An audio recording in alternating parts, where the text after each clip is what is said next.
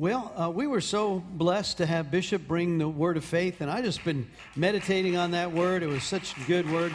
I felt like we were to dig deeper into this. We're on a journey right now. The next 6 months. Again, if you're available on Wednesdays for intercession, come from 9 to 10:30 in our prayer room. We're on a 6-month journey. We've been doing intercession. This is my 21st year here. We've been interceding as a group, but we're about to enter into a place the next 6 months. We are literally going to take back land in ways that are spiritually been in darkness. The Lord's given us some really clear assignments. When Jack Taylor and Leif Hetland were here, they prophesied that. So anyway, I just encourage you to stay in that place and join us in encouraging both for the taking back of the land. We want to see the city transformed. So when the last 2 weeks, we really looked at the law of faith out of Romans 3:27. There's a law or principle of faith that we looked at, and it was wonderful examples. I just felt when I was praying about it this week, Lord, what is the depth of this? And there's a scripture that just leapt out at me, and I've titled it in your handout if you look at it. If you don't have a handout, I'd encourage you to get one and turn it over, make some notes. I want to lead us into this. It says in the scriptures 4 times, the just shall live by faith. The just, another word for that is the righteous. The communion this morning, I think it's like 13 times in Romans chapter 3, 4, and 5. Paul says, you have been made right. You are the righteousness of Christ by faith in him.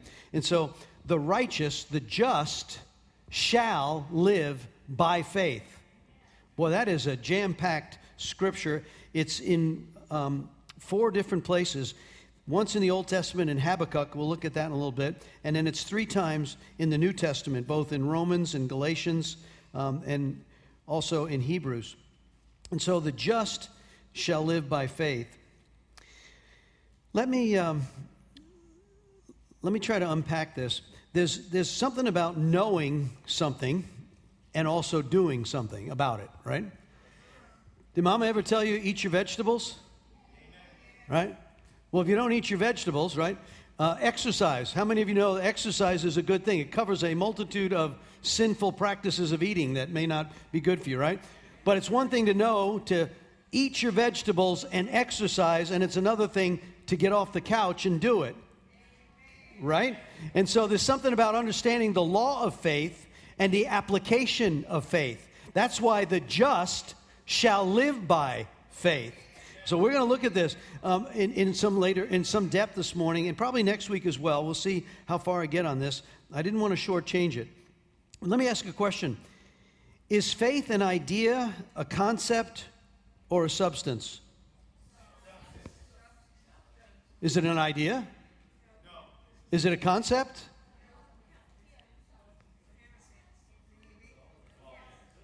I think it's both. Right? Let me example. This may be a little controversial. I'm not going to apologize. America is an idea. We just celebrated our birthday, right? 1776. America was based and built on a principle, an idea of freedom and justice for all. Have we all always, in our background, lived under full justice and freedom for all? No. It's still a good idea and a concept. But the application of the good idea means that you have to give women the right to vote. Was it 100 years, right? The civil rights movement, freedom for all. Even though we are imperfect, the concept and the idea is a good one, but the application of that is the walk of faith. There is a just there, but you must walk by faith to get there. It's the same principle. You may know what is good and what is right, but the application is what justifies by faith. And so we're going to unpack this. So if faith is a concept and it's also a substance, can faith be measured? Faith can be measured. Now it's interesting. What's the yardstick on that? How does God measure faith, right? It's like, but if you look in Romans 12:3, you don't need to turn there. I'll just read this to you. The Apostle Paul says this. It says in Romans 12:3, I give you this warning. Interesting. Don't think of yourselves better than you really are. Be honest in your evaluation of yourselves. King James says, think soberly. Measuring yourselves by the faith that God has given you. Measure yourselves by the faith God's given you. Now, Lord, that's about as clear as mud. So King James says it this way: God has dealt to everyone, he says in Romans 12:3, God has dealt to everyone the measure of faith. Think soberly about this. Think about it. Meditate on this. Take an honest evaluation of your faith level. Now we take apart Scripture in a couple of places. It says, so we know from Romans, it says there's a measure of faith. Everyone has been given a measure of faith. When I think of that, I think of Solomon in Ecclesiastes, where he says, God has placed the thought or the essence of eternity in the heart of every human being. You will think about your eternity. This life is not all there is, right? Dress rehearsal. But so there's this measure of faith, but then he tells us in 1 Corinthians 12:9, there's a gift of faith, right?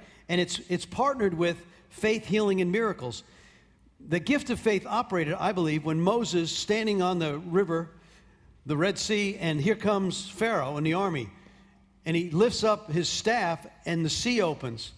I would say he was operating at that point under the gift of faith. There was a supernatural presence of the gift of faith that operated. There's times when we hear of the miracles of God, when things are happening and people step into this supernatural presence of the gift of faith. But we also know that faith is a fruit. In Galatians chapter 5 and 22, it says, the fruit of the Holy Spirit. He speaks of faith or faithfulness. And so, if God does his part of giving us a measure of faith, how do we get more faith? Reading his word. The scripture that Bishop shared, right? Aha! Faith comes by hearing, and by hearing the word of God. So Bishop really hit this. It said, faith comes when you hear the word of God. Now, we know that Jesus is the word, right? John 1. He's the word who became flesh and dwelt among us, right? He's the word. So he likes to speak, right? I would think he likes to speak to his people. My sheep hear my voice. So we also know, he said in John 14:6, I am the way, the truth, and the life. So we also know, if you remember the scripture I had you memorize during our fast about a month ago, in Hebrews 12, right? He is the author and the finisher of our faith, Hebrews 12.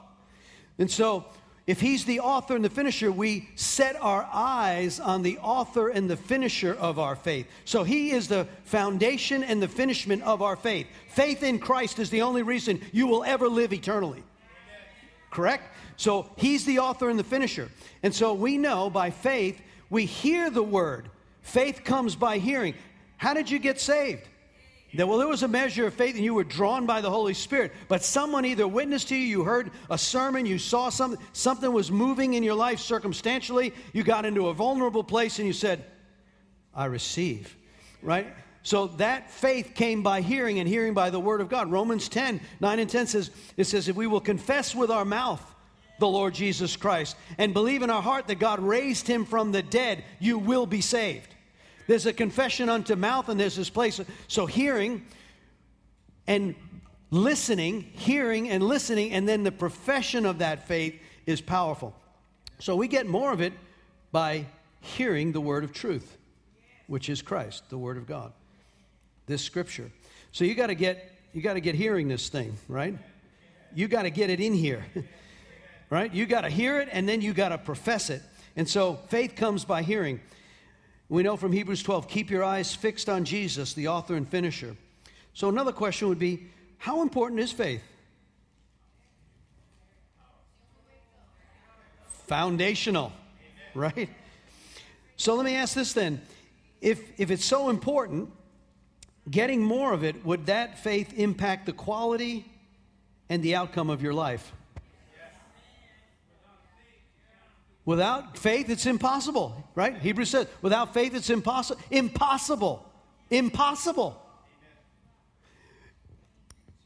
Let's look at one of our favorite characters. This has been prophesied recently. Take a look at Joshua. Let's turn there. Joshua chapter 1. One of the great generals of faith. You know, Joshua spent 40 years under the mentorship of Moses. I love it. It's in Exodus 33 where it says Moses would go in and have communication with God face to face.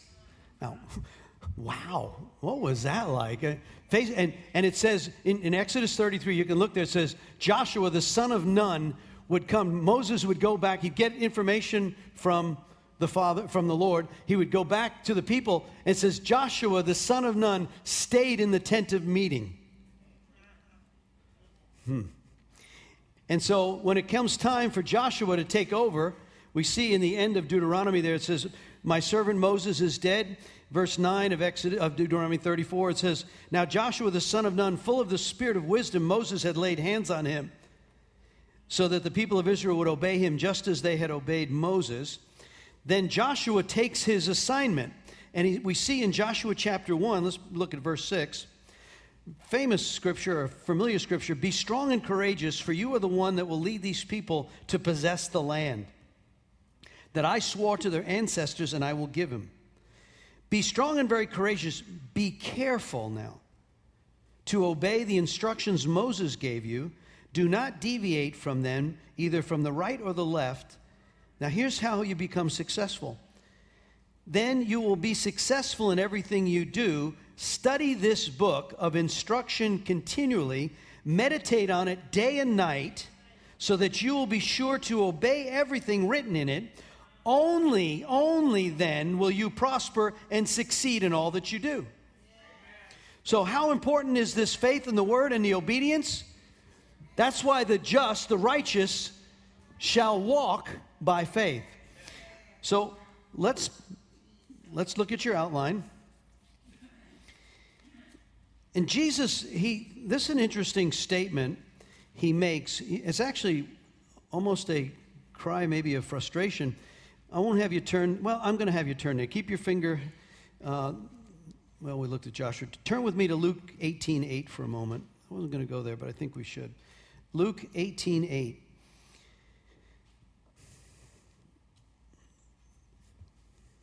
It's interesting scripture about injustice and how long will God put up with injustice. When you look at what's going on in the earth, you might say, how long, oh God? Right? How long? You're going to put up with this mess. And we know that he told us, and Peter says, he's not slack concerning the promise, but that more might come into the kingdom, right? So we know he's got a plan. But here was this woman. She went to this judge he's actually really not a good judge. He's unjust. But this woman keeps bothering him all the time. In Luke 18, there was a judge. In verse 2, it says, a judge in a certain city said, I don't fear God and I don't really care about the people. But this widow in the city comes and repeatedly says to me, give me justice in dispute with my enemy. The judge ignores her. Finally said to her, I don't fear God. I don't care about people. What a great judge. But this woman's driving me crazy. I'm going to see she gets justice because she's wearing me out with her constant requests. Then the Lord said, learn a lesson from the unjust judge. Even he rendered a just decision in the end. So don't you think God will surely give justice to his chosen people who cry out to him day and night? Will you keep putting them off, I tell you? He will grant justice to them quickly. Now, this is an interesting question. But when the Son of Man returns, how many will he find on the earth who have faith? Now, I don't know where you are in your theology, pre-trib, mid-trib, post-trib, no-trib, pan-trib. In the assumption that one day the Lord's going to, in Thessalonians, going to take his church out of this mess, right? We spent months looking at that on a Wednesday night. So, all right? So let's assume that the rapture of the church, the disappearance, the pulling out of the church happens. At that point, a whole lot of faith just left the earth, right? That's why he says that which is holding back is holding in Thessalonians, right? He says is holding back, then evil, that which is already at work is at work. And so it's interesting, when Jesus says, when I return, will I find any with faith in the earth? So it's pretty important, that righteous living by faith. And so I just put that out as it's important. He asked a question, I wonder when I come back, how many will I find that still have faith? Now we know that's going to wax worse and worse, and we studied the book of Revelation for months, and you can study that. So when we look at it, faith and belief and obedience to this godly standard is what justifies. And I want to unpack this. So let's now turn to Romans chapter 1. And let's look at what the Apostle Paul wrote. In Romans 1, let's begin in verse 8.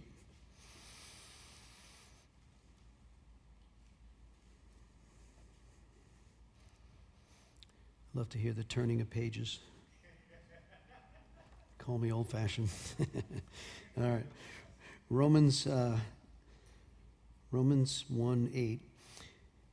I'm going to bounce. I'll have the King James, but I'm going to read the New Living Translation, the thought for thought versus the word for word, and we'll go back on the other. It says, let me say this first, verse 8. I thank God through Jesus Christ for all of you. Just to kind of set the stage for you, Paul had not been to Rome yet. A church had been planted. The theologians believe that this was a church plant from someone who had been converted in the Acts outpouring, Acts chapter 2. And they believe that this was a church plant by this particular person. And so Paul had a desire to go to Rome, and for some reason he had been prevented. He doesn't elaborate on it, but we'll read that. It says, so let me say in verse 8, I thank God through Jesus Christ for all of you, because of your faith in him is being talked about all over the world. Isn't that awesome? What a great report. How would you like to hear, and we do occasionally, the faith of those in Wilmington is being heard of all over. Right? People who come down I-40 say the light, when I hit New Hanover, it's like the light was brighter here. I don't know about all people who say they're moving here because God said so. I like that. God knows how often I pray for you. Day and night I bring your needs in prayer to God, whom I serve with all my heart by spreading the good news about his Son. One of the things I always pray for is an opportunity, God willing, to come at last to see you. For I long to visit you so I can bring you a spiritual gift, some spiritual gift, that will help you grow in the Lord. When we get together, I want to encourage you in your faith. That's good.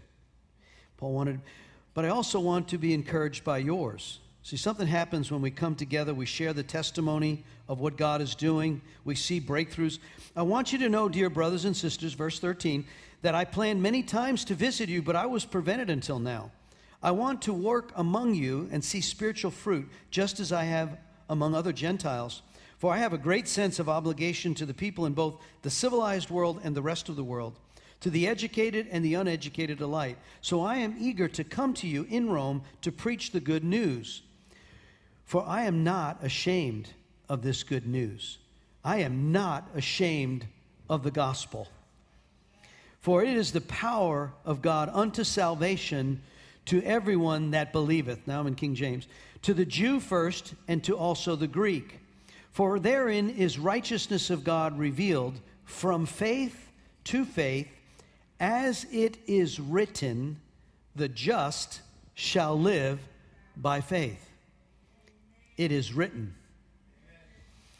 And so he's actually quoting Habakkuk chapter 2 there. That was the writings. It was in the historical record there of the great prophet Habakkuk in 600 BC. Paul is quoting, it's written in Scripture, therefore, the just shall live by faith. It's been established by God. It's written down in the Holy Scriptures. So when we look at this particularly, he says, the just shall live by faith. Well, let me look at your outline for a moment. This same scripture is used 4 times in Habakkuk 2:4, and we're going to turn there in a minute. Romans, which I just read, Galatians 3:11, and also in Hebrews 10:38. Each word has a very significant meaning. First of all, the just or the righteous. Well, we just spent communion. Who are the righteous? What establishes righteousness? Salvation, faith in Christ. It was counted unto Abraham, right? Righteousness. You have been made righteous by the blood of Christ and your belief in Him. That faith, that salvation, that belief, that concept, that is my trust. What is faith? Faith is a trust. It's a confidence in that He said it and it is true, therefore I believe it. That is the righteousness counted unto you. Now, you might say, well, do the devils believe that Jesus is the Son of God? Yeah, they do. But it's not counted under righteousness. What's the difference? Well, we're going to talk about faith, the substance of that faith becoming transformational, that your life, we can get in this whole debate in the tension of Scripture. What does James say? I will show you my faith by my works, right? So if you don't have any work in your life into your kingdom, something's not right, right? But we also know from Paul in Ephesians 2, it's by grace that you've been saved by faith, not of yourselves. It's a gift of God, lest anybody would boast. So you can't say, well, I do all this, I do. There's a lot of philanthropists. They give millions. That's really nice, and I'm glad they have a social network of helping people. And that's a good thing. It's good deeds. In fact, it says in Revelation, on Judgment Day, the dead will be judged by their works. So if there's degrees of punishment, conceptually, you can look at that. They're still in hell, okay? I don't know if the fire's at 1 degree. I don't know, all right? But it does say that the dead will be judged. Revelation 20, they will be judged by their works. But works will never save you. But if you're saved, there better be works. Right? You can't sit on a pew, oh yeah, I believe in Jesus. Great. The devils believe in Jesus too.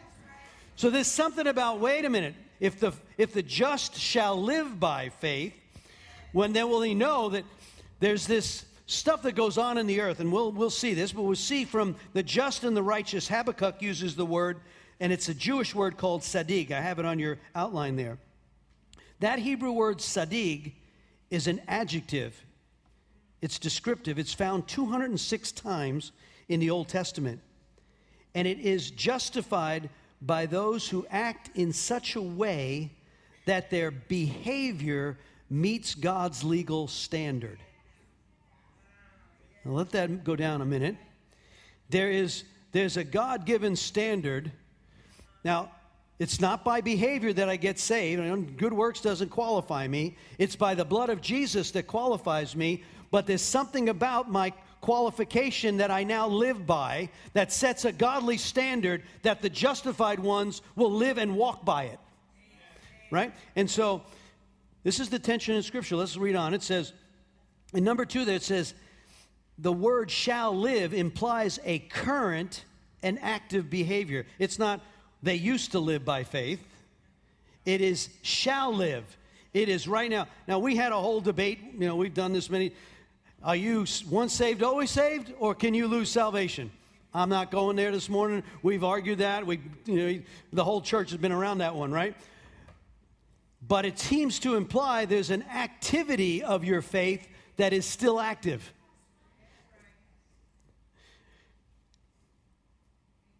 It also implies, if you look at the shall live, implies spiritually there's an abiding relationship with God, even beyond physical death.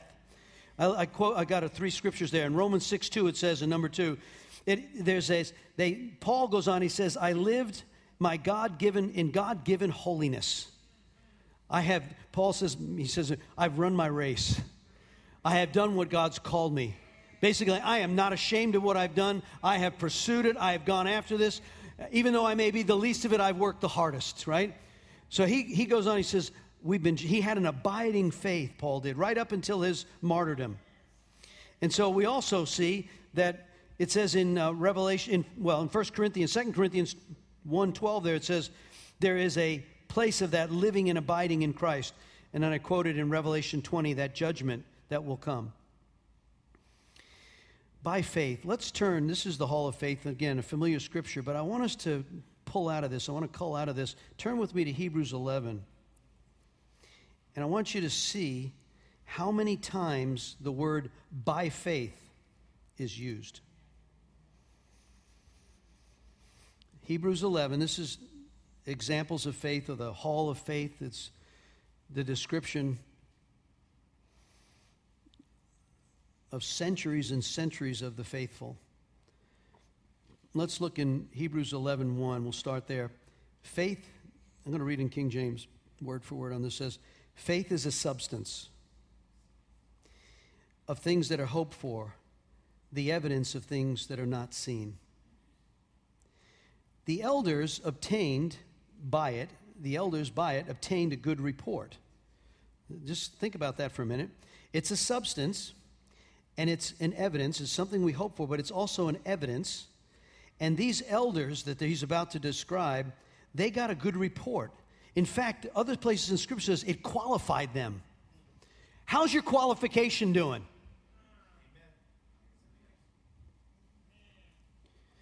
Interesting. Got quiet here in a moment.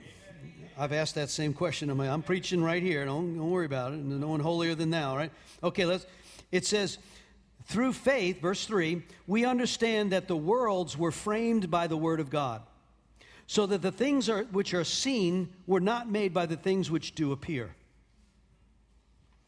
Remember, that's Bishop shared out of Romans 4:17. We call those things that be not as though they were. Right? We walk by faith, not by sight, right? Everything you see, it didn't come from the natural realm, right? It was created by Him. So the unseen world, right? We know that. And so it says, now he goes on, it says, verse 4, by faith Abel offered unto God more excellent sacrifices than Cain, by which he obtained witness that he was righteous. Now that is interesting. God testifying of his gifts, and by being dead, he yet speaks. His witness was righteous, more excellent sacrifice than Cain. New Living says, it was by faith that Abel brought a more acceptable offering to God than Cain did. Abel's offering gave evidence that he was a righteous man, and God showed his approval of his gifts. Although Abel is long dead, he still speaks to us by his example of faith. It was by faith that Enoch was taken up to heaven.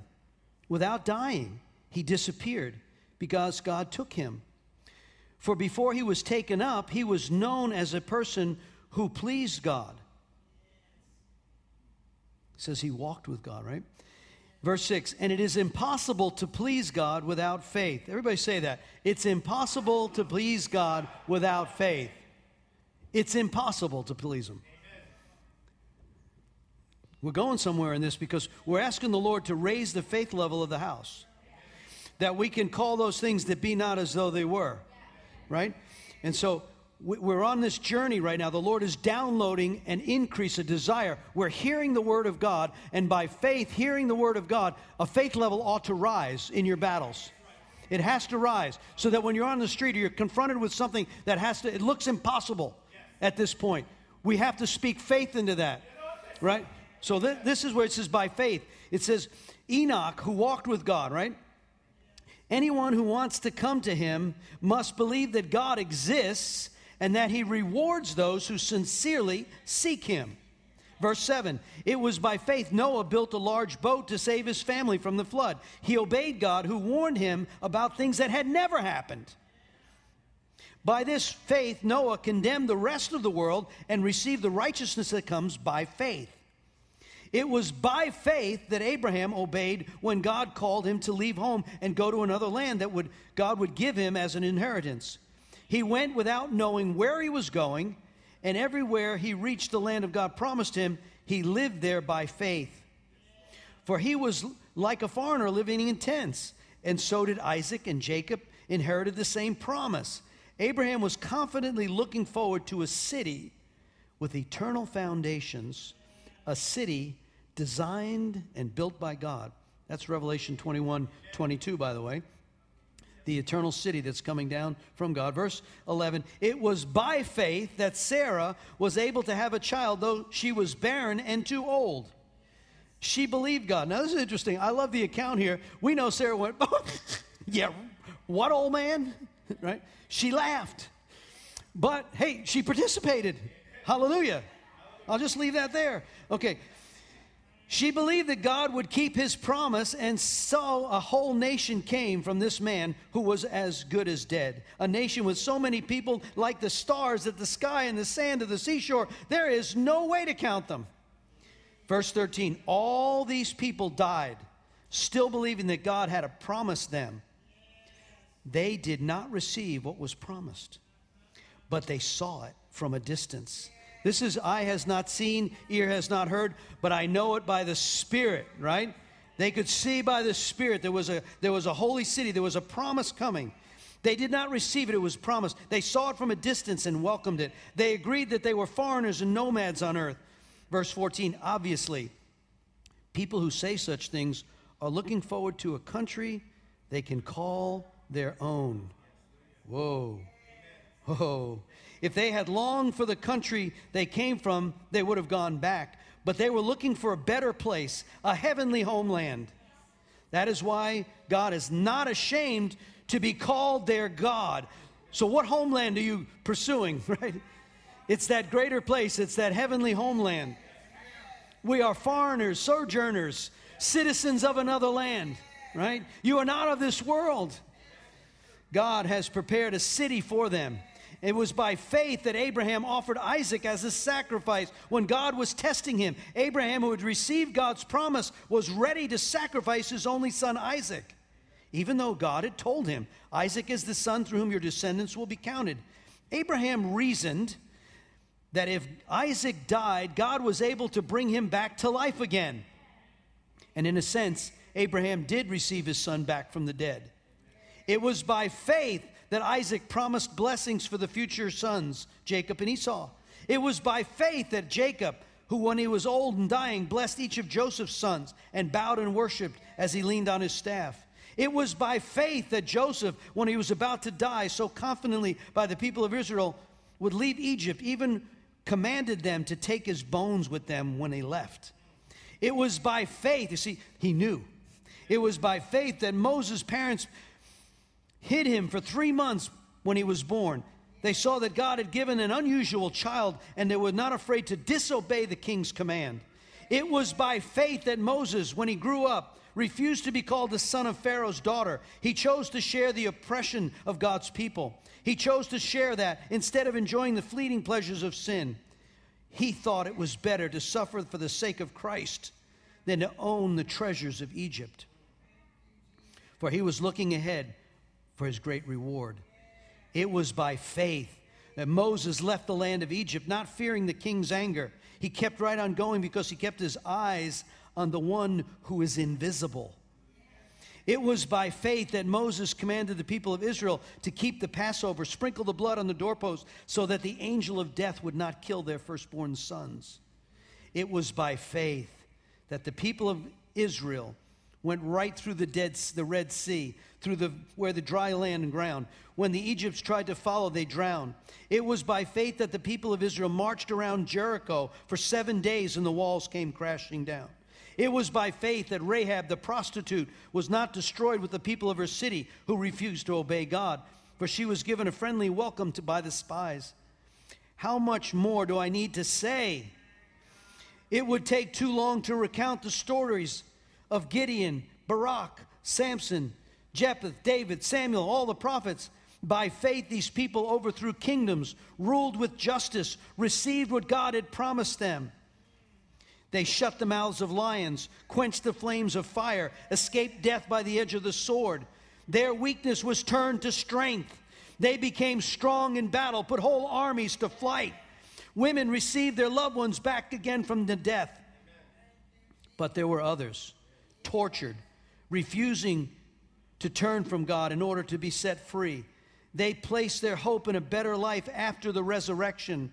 Some were jeered at, backs torn open with whips. Others were chained in prison. Some died by stoning. Some sawed in half.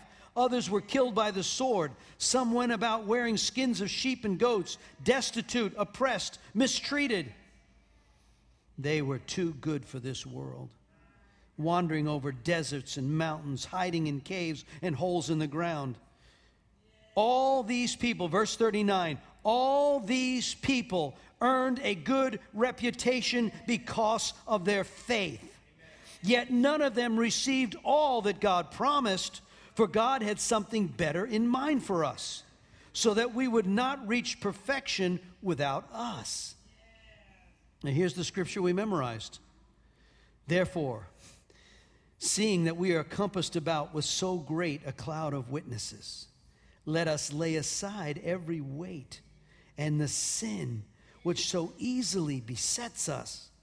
Let us run with patience the race set before us, looking unto Jesus, the author, the finisher of our faith. For the joy that was set before him, he endured the cross, despising the shame, and is set down at the right hand of the throne of God. Come on.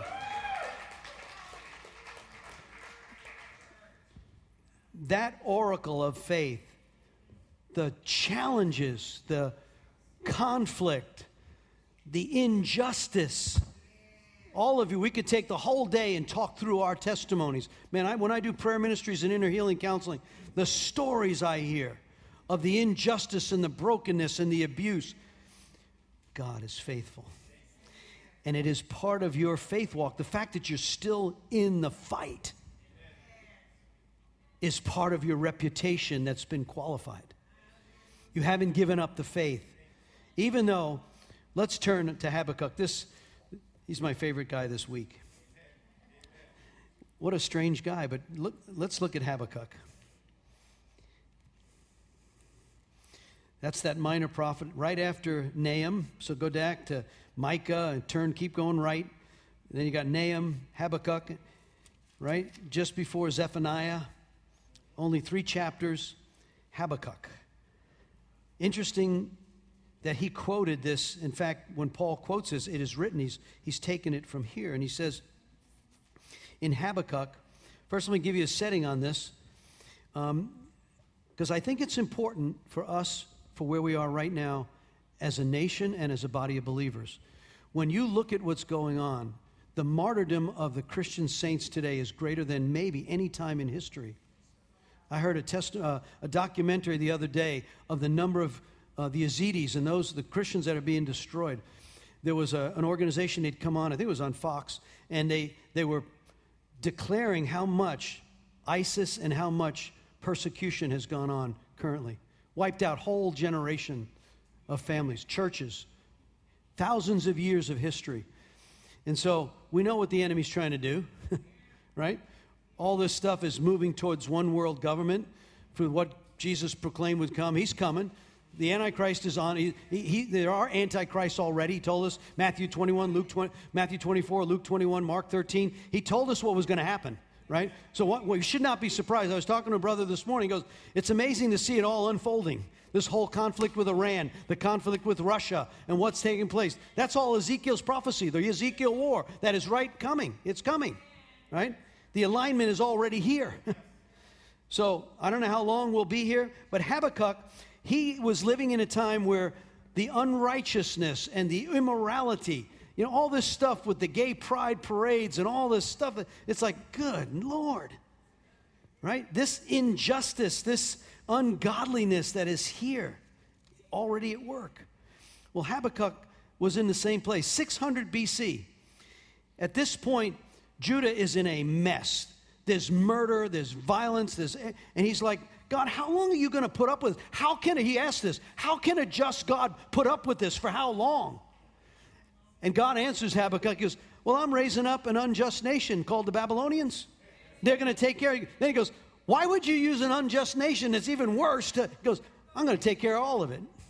I'm going to take all of it all. Take care of all of it. And I love what Habakkuk says. He goes, that's good enough for me, basically. Habakkuk says, I don't need to know all the answers. I just know you're a just God. And there is a justice coming. He knows all your injustice. He knows everything that's happened to you. He knows it all. And he's a God of justice, and he will restore. He's got all eternity to pay back every bit of the injustice. You keep your hope and your faith in that. and realize he's good. And that's what Habakkuk is. Okay, I don't understand how you do it or why you do it. That's right. My ways are not your ways. They're higher than your ways, right? And so he says, but Habakkuk asks that question. Look at verse 1. He goes, in chapter 1, in verse 5, he goes, the Lord replies, look around to all the nations and look amazed. I'm doing something in your day, something you wouldn't even believe if someone told you about it. I'm raising up the Babylonians, a cruel and violent people. And like, huh? You're going to take care of our injustice in Israel and all of the unrighteous, sinful behavior by raising up another sinful nation. Do we have any other thing in history, right? We know possibly the Nazis. What happened? At the consequence of the Holocaust, Israel got its land. Fulfilled how many hundreds of prophecies in the Scripture? Come on. His ways are not ours. It looks like, Lord, why the persecution and death of 6 million Jews? I don't know. But he's good. Real simple faith. God is good, the devil's bad. That's all you need to know. Right? So now he says, look around. He says, I'm going to conquer this. He goes, well, okay. Then he goes in chapter 2. He goes, and Habakkuk says, I'm going to climb up in my watchtower, and I'm going to stand a guard post. And I'm going to see what the Lord says and how he'll answer my complaint. The Lord's second reply to me. Write the answer plainly on the tablet so a runner can carry this message and you can correct the others. The vision is for a future time. It describes the end, and it will be fulfilled. It seems slow in coming. Wait patiently, for it will surely take place. It will not be delayed. Look at all the proud and the arrogant, the crooked. But the righteous, they will live by faithfulness in God. You see all this stuff that goes on, and how many times people complain with, how come they have all this good stuff and they have all this money and they're living like hell and this has got all, and the just shall live by faith, right? He knows the scales and he'll tip them. He goes on, verse 5, wealth is treacherous and the arrogant are never at rest. They open their mouths as wide as the grave, and like death, they are never satisfied. In their greed, they have gathered up many nations and swallowed up many peoples. He goes on, later in verse 14, but the glory of the Lord will fill the earth like the waters cover the sea. I love that. And then Habakkuk ends in a prayer in chapter 3. Talks about the mighty crying out with hands lifted up to God in verse 10. The sun and the moon and the sky and all the brilliant arrows flew and glittered and spears flashed and they marched across the land. You went out in verse 13 to rescue your chosen people, to save your anointed ones. And you crushed the heads of the wicked and stripped their bones from head to toe. Wow. They thought they had Israel as prey. And then he ends with this amazing, faithful statement. Verse 17, even though the fig tree has no blossoms, and there are no grapes on the vine, and even though the olive crops fail, and the fields lie empty and barren, and even though the flocks die in the fields, and the cattle barns are empty, yet I will rejoice in the Lord. I will be joyful in the God of my salvation. The sovereign Lord is my strength, and he makes me sure-footed as a deer, able to tread upon the heights. This is the prayer accompanied by stringed instruments. Man, Habakkuk, I can relate to this guy. It's like, God, don't you see all the mess? How can you put on? He goes, be quiet, son. I got it. I got this. And I know how to make it all work out. And so that's a message for all of us. When you look out there and say, wow, Lord, do you see all the evil? Yeah, it's going to wax worse and worse. The love of many is going to grow cold. It's going to get to that place and says, well, I find faith on the earth when I come back. Yes. If we're still here when you come, yes. Lord, we want to be the faithful ones. We want to have our names written in that hall of faith. So look at number 4 on your outline. Faith is a substance. It's measurable. It's great and it's small. We look at I got 5 minutes. Let's turn with me to Matthew 8. Matthew chapter 8. And let's look at what Jesus calls great faith and small faith. We already said one of the ways we can obtain it is by hearing the word of God. Okay, in Matthew 8, we know, again, familiar scripture, and Bishop shared with us a little bit on verse 5. It says, the faith of the Roman officer. When Jesus returned to Capernaum, a Roman officer came and pleaded with him, Lord, my young servant lies in bed, paralyzed and terribly in pain. Jesus said, I'll come and heal him. But the officer said, Lord, I'm not worthy to have you come into my home. Just say the word from where you are, and my servant will be healed. I know this because I'm under authority of my superior officers, and I have authority over my soldiers. I only need to say go, and they go, or come, and they come. And if I say to my slaves, do this and do that, they do it. When Jesus heard this, he was amazed. Turning to those who were following him, I tell you the truth, I haven't seen faith like this in all Israel. People will come from all over the world, east and west, and sit down with Abraham, Isaac, and Jacob at the feast of the kingdom of heaven. Woo-hoo! But many Israelites, those for whom the kingdom was prepared, will be thrown into outer darkness where there's weeping and gnashing of teeth. Then Jesus said to the Roman officer, go, because you believe what had happened, and the young servant was healed that same hour. This authority of faith, knowing who Christ is by his name. Let's go to the right to Matthew 17. In Matthew 17, right after the transfiguration, there's a demon-possessed boy. There's an account of this in Mark 9, which even goes into more detail. But in Matthew 17, Jesus heals a demon-possessed boy. Verse 14, at the foot of the mountain, a large crowd was waiting for them. A man came and knelt before Jesus. That's humility. And he said, Lord, have mercy on my son. He has seizures, suffers terribly. He's often falls into the fire, into the water. So I brought him to your disciples, but they couldn't heal him. Now, Jesus, this is one of the most frustrating statements I think Jesus makes in Scripture. He got angry at the Pharisee, called them a bunch of dead bones and sepulchres, right? Whitewashed bones. But here he turns to his disciples and he says, you faithless and corrupt people. That doesn't sound graceful. How long must I be with you, and how long must I put up with you? Now, if you look at his frustration, it's anchored in the fact that he had laid hands on them. He had given them authority. He said, go by two, heal the sick, raise the dead, cleanse the leper, preach the word. He gave it to him. And then he released him to go do it.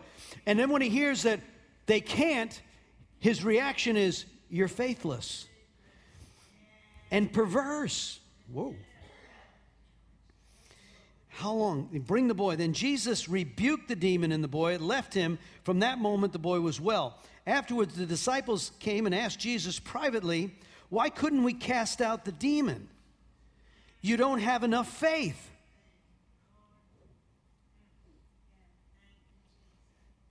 Jesus told them, I tell you the truth. If you have faith, even as small as a mustard seed, you can say to this mountain, move from here to there, and it would be done. It would move. Nothing would be impossible. Nothing would be impossible. Nothing would be impossible. Turn with me to Mark 9 for a minute. Let's go to the right. Just the account of Mark's gospel on this goes into a little more detail. Jesus has the same response in verse 19, Mark 9:19. Jesus says to them, you faithless people, how long must I be with you? How long must I put up with you? Bring the boy to me. So when the boy was brought, the evil spirit saw Jesus and threw the child into a violent convulsion to the ground, writhing and foaming at the mouth. How long has this been happening? Jesus asked the boy's father.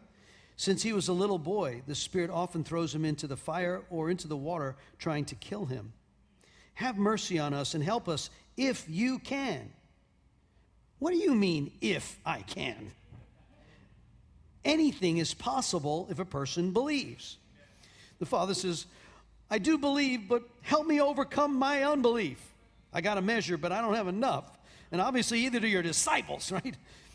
When Jesus saw the crowd of onlookers was growing, he rebuked the evil spirit. Listen, the spirit makes the boy unable to speak and hear. And he says, I command you to come out of this child and never enter him again. The spirit screamed, threw him into a violent convulsion, and left him. The boy appeared dead. A murmur ran through the crowd. He's dead. Jesus took him by the hand, helped him up to his feet, and as he stood. Afterwards, when Jesus was alone in the house with the disciples, they asked, why couldn't we do it? Cast out the evil spirit. Jesus replied, this kind can be cast out only by prayer. Interesting. Two of the accounts in the gospel say prayer and fasting. There's something about faith in prayer and fasting. You don't find people that are not faithful doing a whole lot of fasting. Right? You don't find a whole lot of unfaithful people praying a whole lot either. There are degrees of demonic realms. We've seen this. I'll cover this next week. When we've been around the world and we run the deliverance tents, many of you have been with us there as well. There are different degrees of darkness. And if the young disciples knew in their faith, they had not really experienced possibly a whole lot of demonic experiences before. But he says, you need more faith. See, what I have found is, and what I believe the Lord is doing right now in our body here, in this house, is he's imparting a level of faith. We're hearing the word, we're seeing the scriptures, we're hearing the testimonies, and we would dare to believe that God said this and he could do it, that all things are possible. Even if we haven't seen it, that doesn't mean we don't stop. We're like the woman who annoys the unjust judge. God is just. If we keep bombarding heaven, keep praying, keep asking, keep seeking, keep knocking, the door shall be opened. Keep praying, keep fasting. This is where God wants to take us as a body. And so, why don't we stand to our feet? I'm going to invite the ministry team, I'll invite our worship team to come back up. We're going to do part 2 of this next week. I want to look at more scripture, and I want us to continue. The word faith is used, I think it's 360 times in the King James and 468 in the NIV. No, 389 times the word faith is used in the New King James, 458 times in the NIV. I would ask that you would meditate on faith this week. Especially in your quiet times when you're battling against the stuff that is causing you to be anxious, the things that are unfinished. It's the finances. It's the wayward child. It's the sickness. It's that place where, God, I ask you to intervene in this. I'm believing. My faith has substance here. And we bombard heaven, walking in faith, asking God to do what he said, exceedingly abundantly above. You might even want to write that scripture down in Ephesians. It says, he does exceedingly and abundantly above everything we'd ask or even think. Quote that, declare it, and then see what God will do. Lord, I pray now, Father, that you are a God of faithfulness. We read the Hall of Faith, and God, I'm asking you to release an anointing and a blessing over your people here. I want to read to you out of Jude a prayer that Jesus' brother, half-brother, Jude.